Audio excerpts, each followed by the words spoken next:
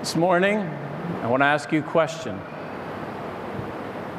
Why do you think we should obey God?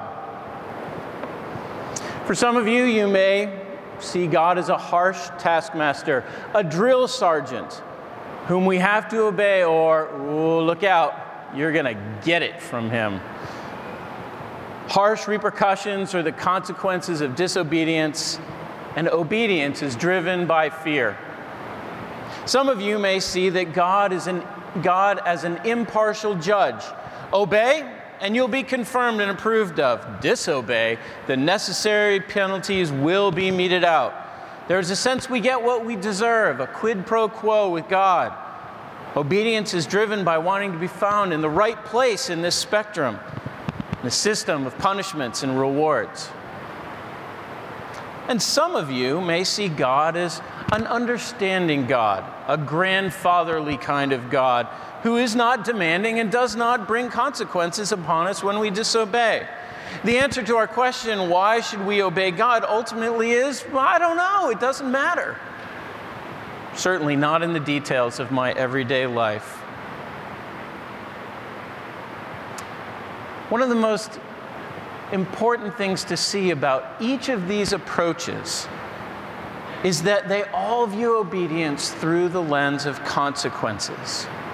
What will we get if we disobey? What will we get if we obey? Even the third view that says it doesn't matter is driven by the fact that it doesn't matter. And so our consequences frame and shape the way we think about the question, why should we obey?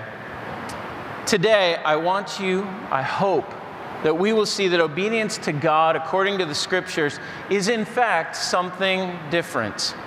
In God's sovereign government of the world, obedience and disobedience do have consequences.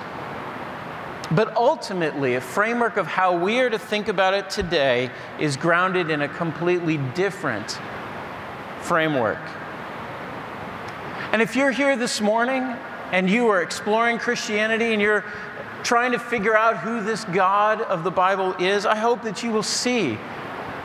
I hope you will see God in a different light. And I hope you'll see Christians and what they do in a different light after this message this morning. So we're going to explore this question, why should we obey God?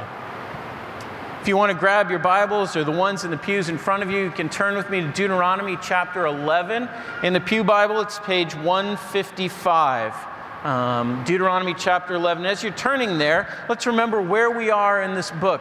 Deuteronomy is a book that is laid out as a covenant document that God is reaffirming and restating His covenant with His people, saying this is what it means to be in a relationship with me. Chapters 1 through 4 recounted the history of how God had cared for His people up to this point. And then chapters 5 through 11, the section that we're now looking at today, is the statement of the Ten Commandments and these general principles, warnings, commands about what does it look like to live in this relationship, this covenant relationship with God. And one of the things that we have seen almost every week in the text, but have not drawn out clearly, is that there is this command over and over again to keep the commandments of the Lord, to obey Him. And that's why we want to explore this question this morning. So let's read chapter 11 together, and then I will pray. Deuteronomy chapter 11. You shall therefore love the Lord your God and keep His charge, His statutes, His rules, and His commandments always. And consider today, since I am not speaking to your children who have not known or seen it, consider the discipline of the Lord your God, His greatness, His mighty hand and His outstretched arm, His signs and His deeds that He did in Egypt, to Pharaoh, the king of Egypt, and to all his land.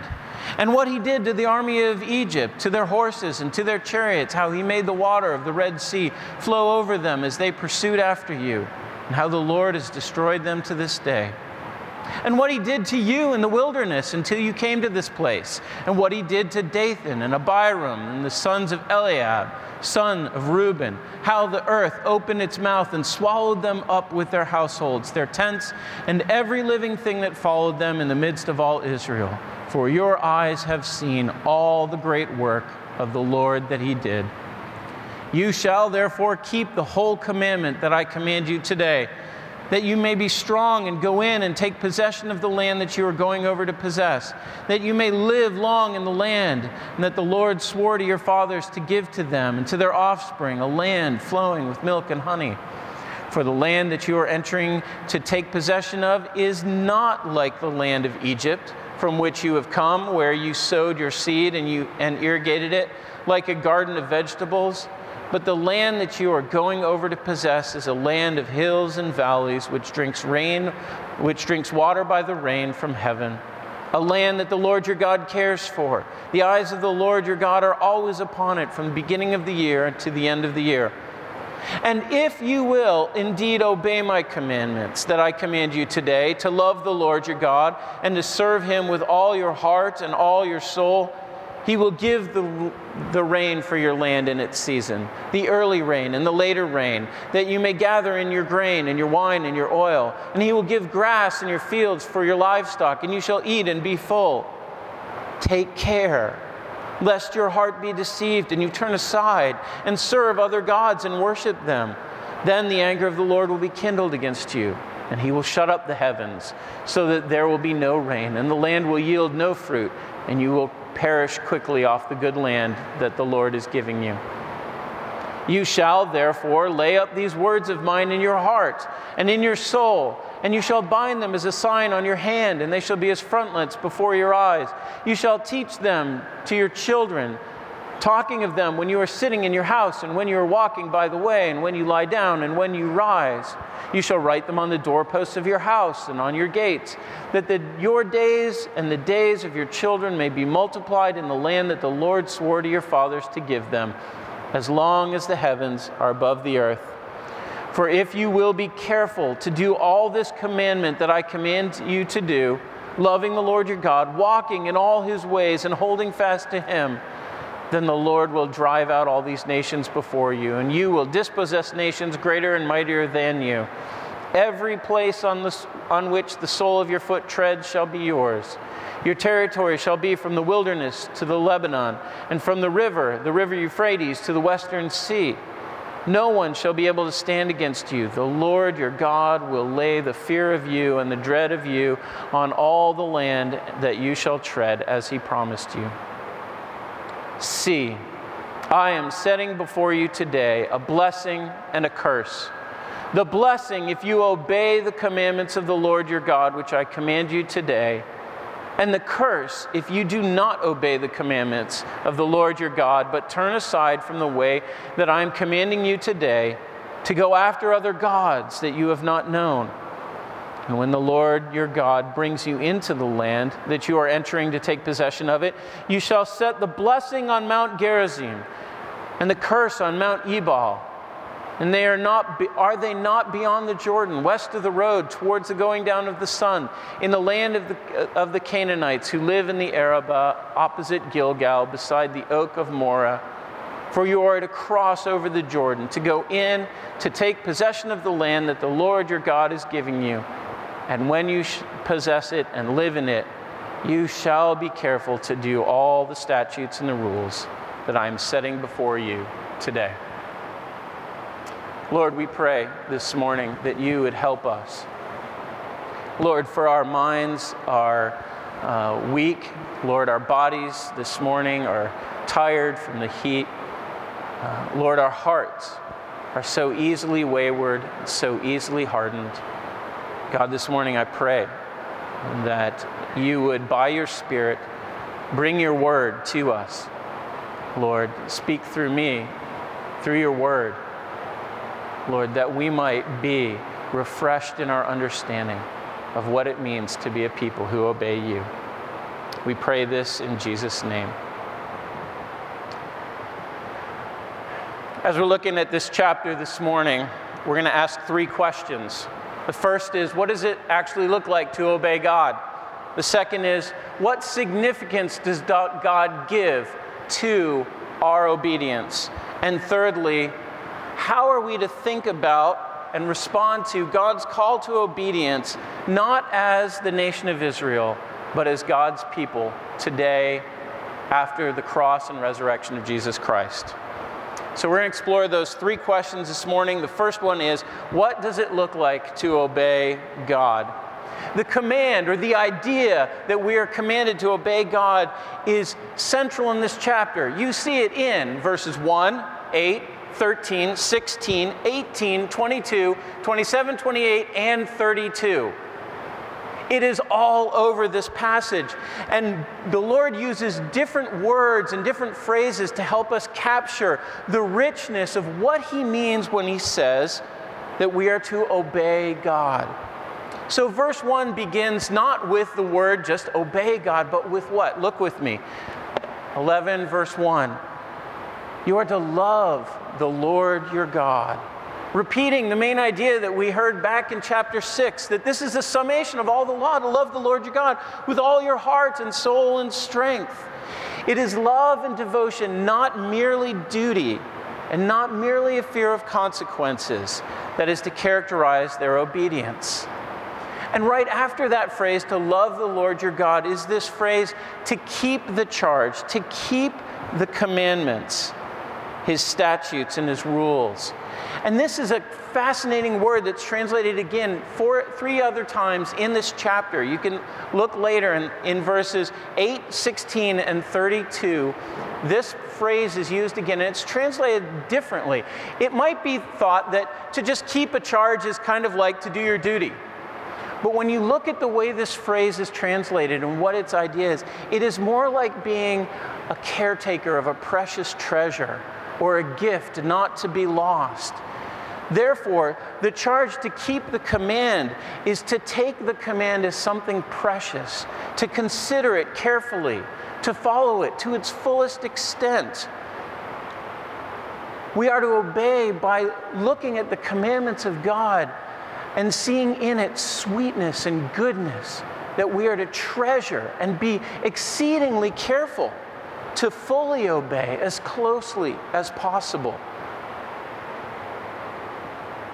Verse 13 then adds another understanding to this idea of obey here by saying you are not only by saying that you are to obey, to love, to serve the Lord your God.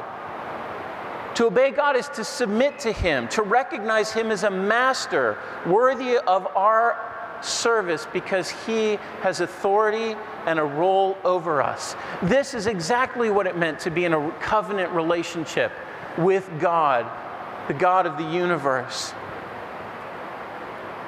Now, I don't know how many of you have seen the recent series Downton Abbey that has made some waves in public television. It depicts an English manor home with a family of nobility and title, showing both the life of the Lord and His family living upstairs and the life of the servants living downstairs.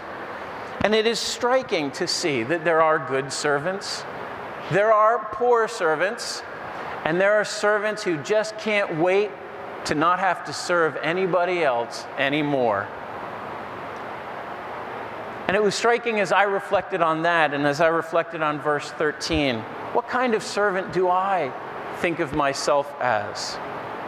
Am I a faithful servant? Am I a poor servant? Am I a servant of God, but just wishing that I could do it on my own and do it my own way? This idea of servanthood is then strikingly picked up again in verse 16. Moses picks up for the first time the idea of the possibility of disobedience. He says, if you disobey, it is not simply to say, no, I won't do it, but it is to become a servant of something else.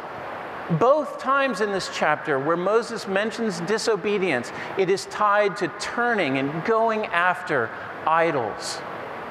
Obedience is tied with worship in this sense.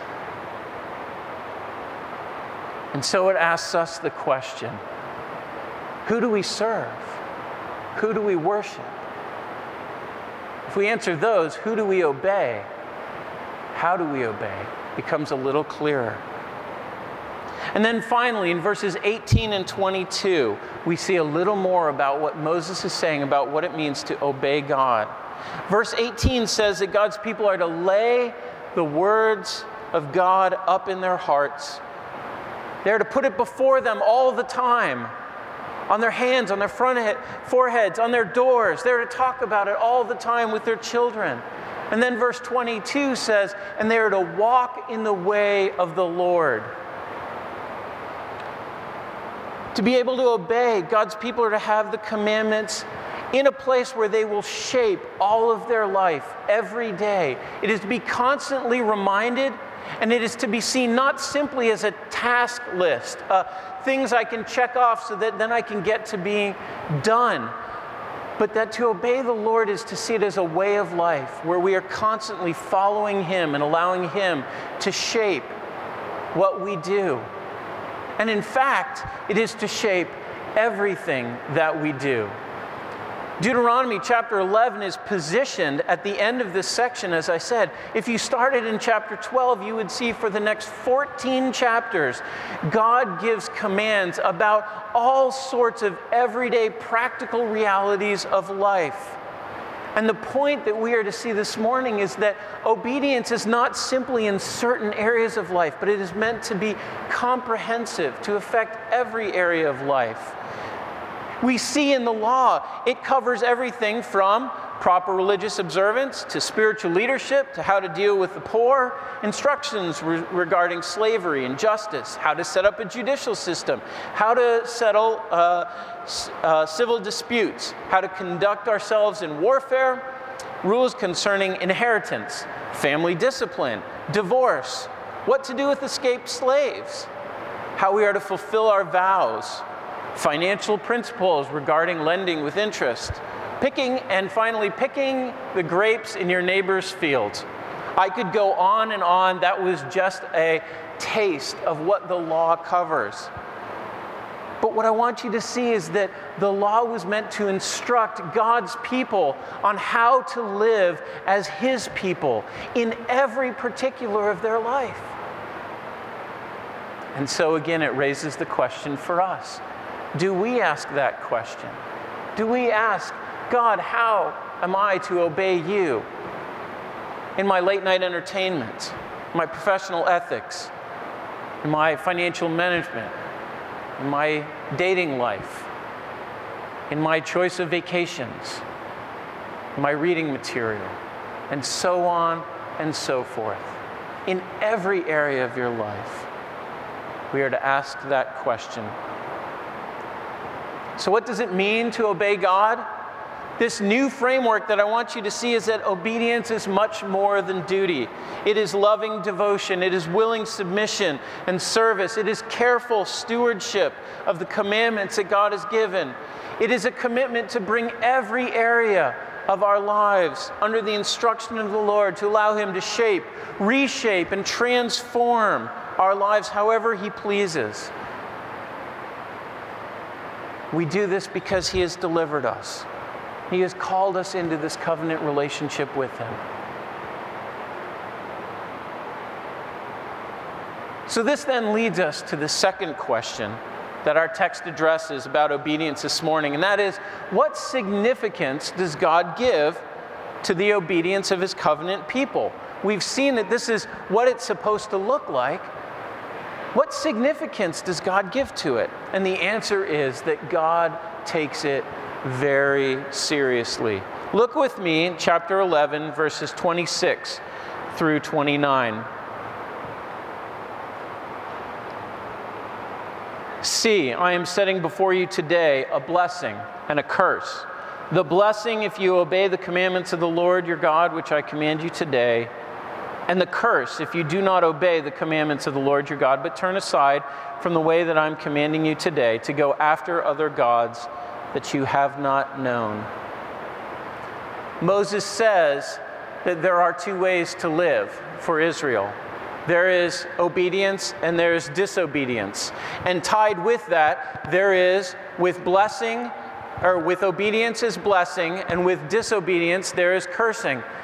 And Moses says, God wants you to remember this so much, he's going to take mountains that will never move and call one blessing and one cursing so that you will remember this choice that God has put before you today.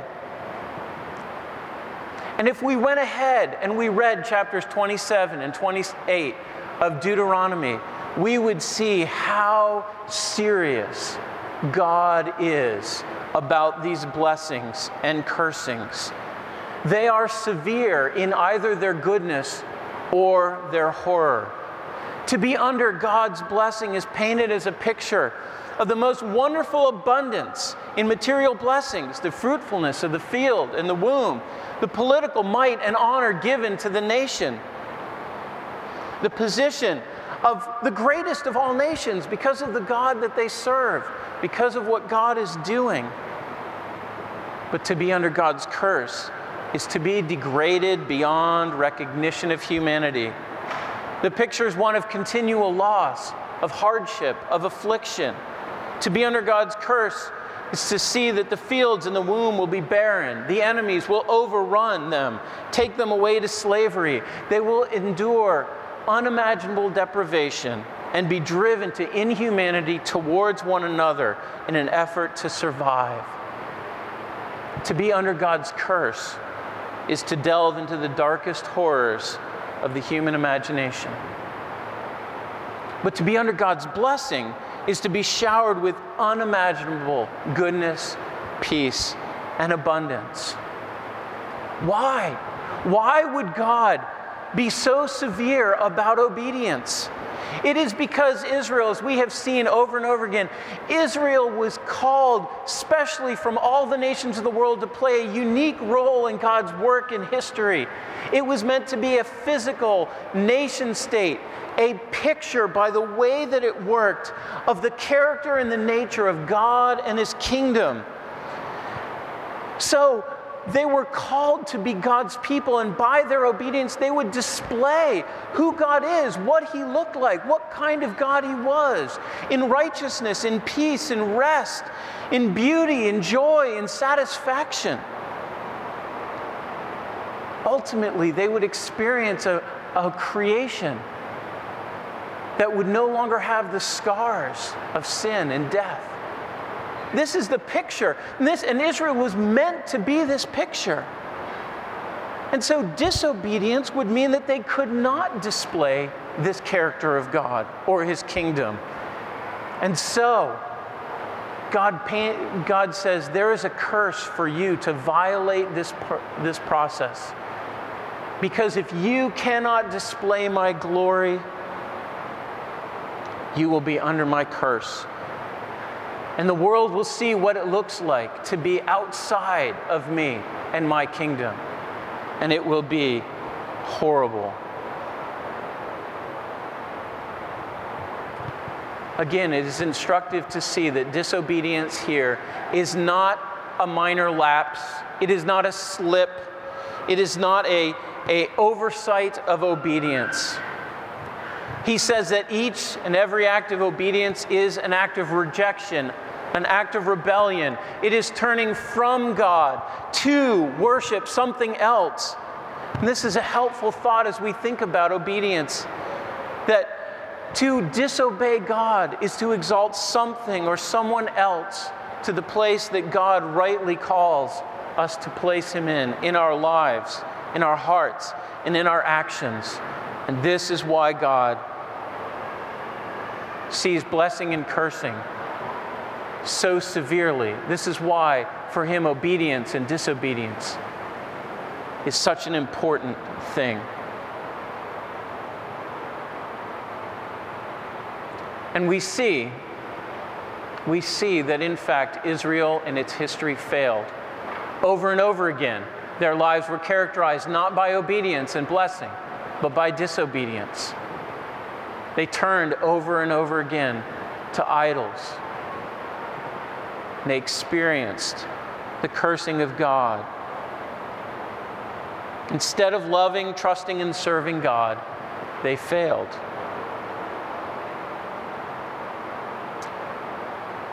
question for us today is, how often do we take lightly what God takes seriously? How often in our present evangelical culture, in reaction to the legalistic fundamentalism of the 20th century, do we treat carelessly or lightly the issue of obedience to the Lord? Do we mourn over our sin? Do we crave willing obedience in our hearts? Do we feel the weight of God's concern that His people should live lives of careful devotion to Him? Do we understand how great the blessings of God really are? Do we understand how severe His cursing really is? And this then leads us to our last question today. What do we do with this picture of God from Deuteronomy 11 and 27 and 28? What do we do with this picture of God today? Does God still do such things? Does He still treat us this way? Does Jesus' coming make any difference? To answer this question, I want to start by going back to something we said at the beginning of the sermon, and that is that our framework today is almost always to view obedience through the lens of consequences. If the carrot is sweet enough, or if the stick is big enough, we will obey. And so we may today seek obedience from God because we are afraid of His punishment or because we want to earn His approval. But as I have said already, I declare to you this morning, there is another way, another paradigm, how to understand obedience, how to ground it in a biblical framework. What does this new way look like? Well, just as so much of the Old Testament and so much of God's instructions to Israel are meant to point us ahead to Christ, so also it is true with this issue of blessing and cursing. Galatians 3, if you will remember, for those of you who are here this spring, Galatians 3 teaches us that the law was given as a teacher, as a taskmaster, to lead us to Christ. That is, the law was given to show us that we could never be able to be completely obedient to the law. It could not provide a basis for our justification, and it would only drive us to look for a Savior outside of ourselves. And Jesus and His perfect obedience, He being the truly obedient Son of God, He being the truly perfectly obedient vine of Israel, He satisfied the covenant requirements of Deuteronomy 11. And yet, then Jesus did more than that. For He not only offered His perfect obedience to the Lord, but then He willingly took upon Himself the curses, the curse for our disobedience. His death was the wages of our sin. His dying separation from God and His experience of the full wrath of sin, the full extent of the horrors of God's curses, those were ours, and He took them for Himself.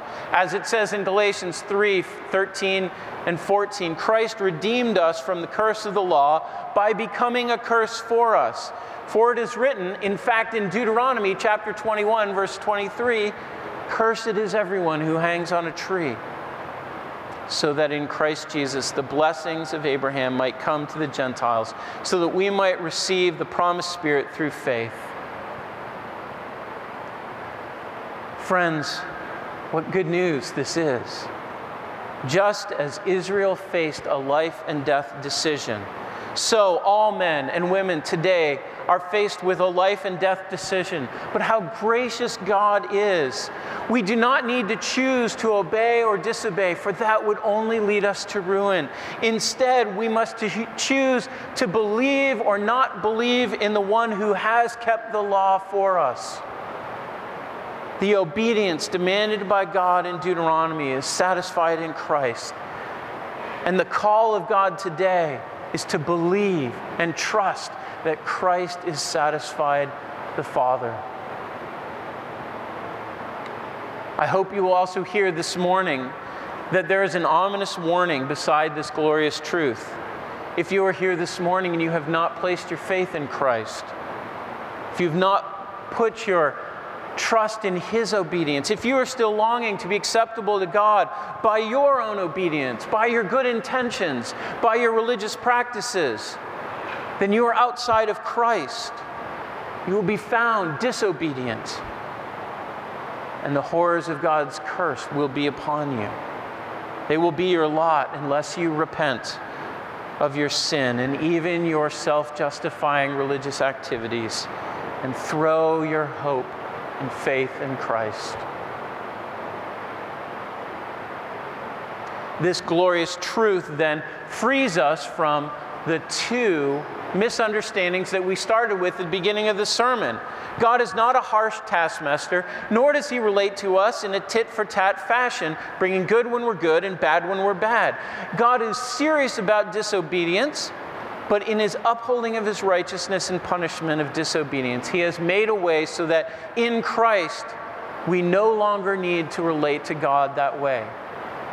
But this then leads us to the third view of God that we put forth this morning, earlier in the message. If God is a God of grace and obedience and disobedience are satisfied in Christ, then why do we need to obey God now? Can't we do whatever we want?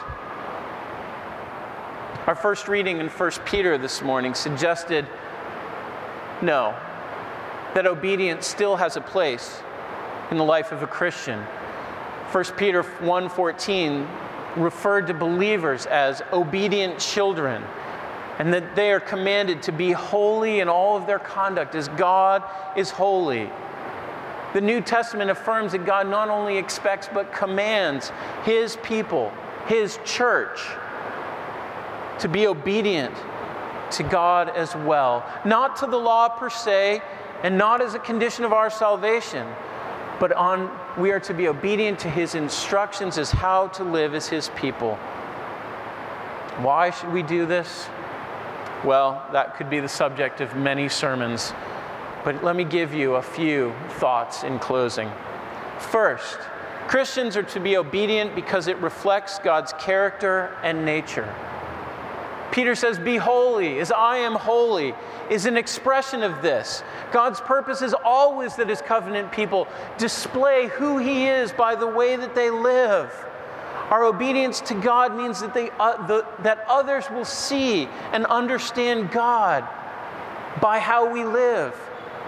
And so they will know we are Christians by the love that we have for one another. They will know that we are disciples of Christ because of the character of love that we live for one another. We are in Christ adopted into God's family, and God's intention is that our obedience will build a family likeness between us and our Heavenly Father. And so we must see that our disobedience today misrepresents God to the world and brings shame to the one that we ought to honor. Secondly, Christians are to be obedient to God because it is the outworking of what God has put in.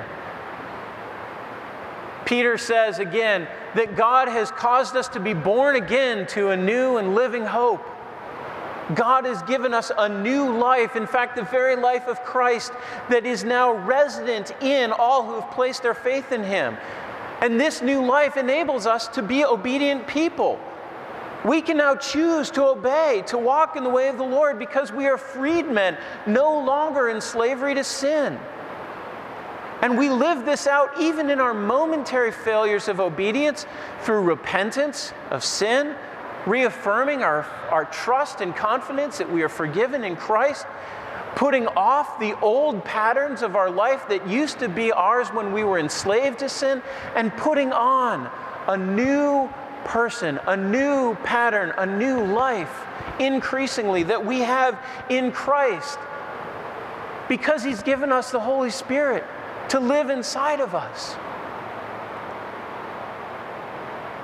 So we must see that our obedience is working out what God has worked in us, and therefore our disobedience is contrary to the new nature for all Christians. And it results in inner conflict, divided hearts, confused spiritual lives, and it breaks the sweetness of our fellowship with our loving Heavenly Father. Thirdly, even in the new covenant of Christ, Christians are to obey God because they will reap what they sow.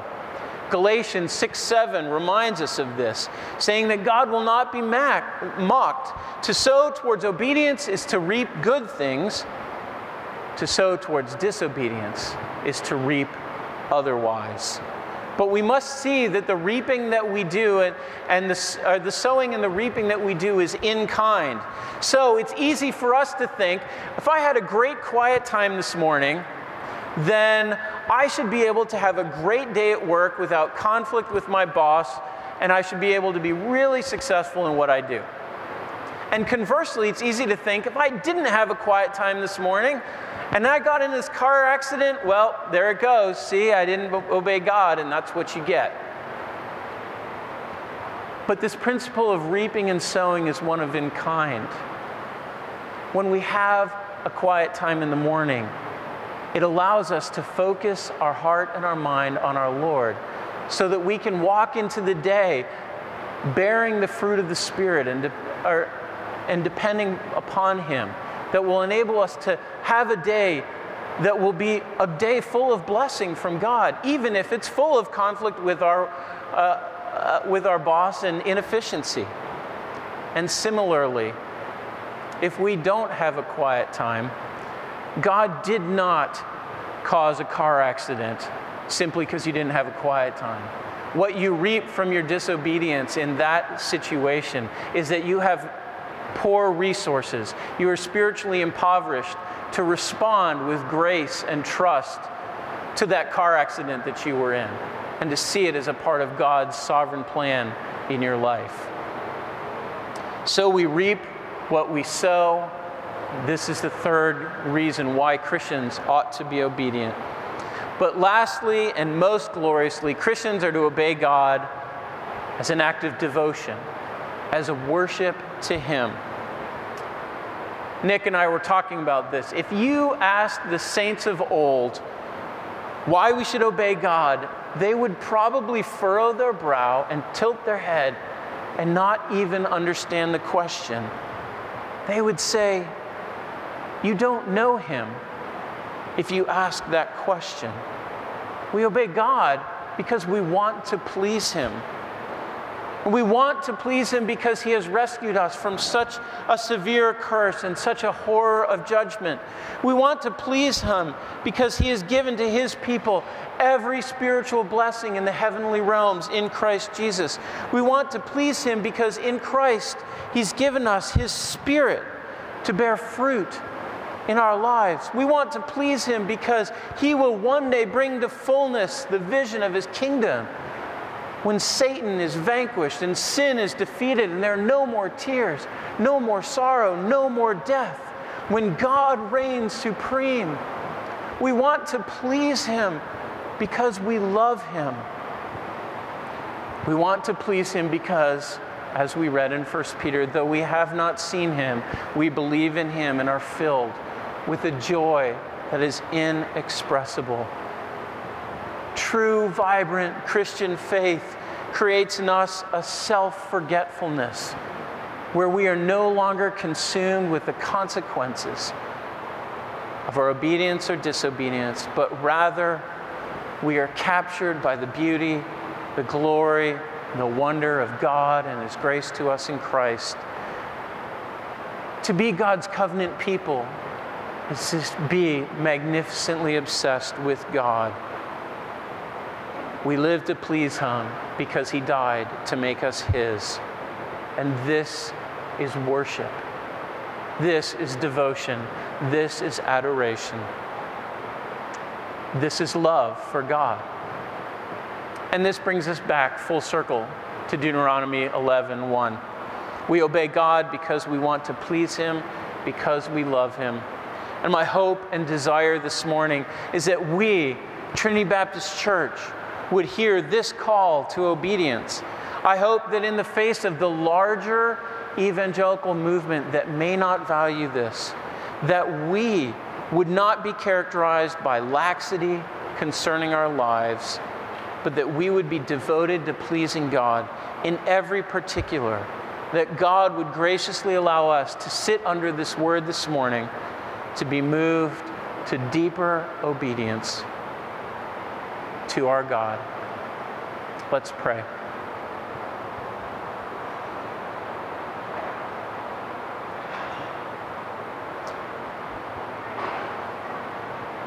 God, we praise you that it is in Christ you have made us yours. God, we praise you that your blessings are unimaginably wonderful. And Lord, we praise you for Christ who, by his obedience, fulfilled what we could not. And by his willing submission and death on the cross, took the curse that we deserved. Lord, that we might be set free from sin to live a life of obedience to you. Oh God, change our hearts and make them new, that we might live to please you. We pray this in Jesus' name. Amen.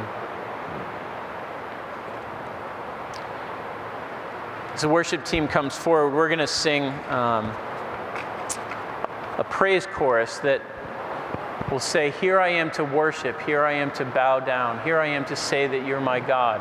And I hope you will hear this morning that when we say, here I am to worship, we also mean, here I am to obey.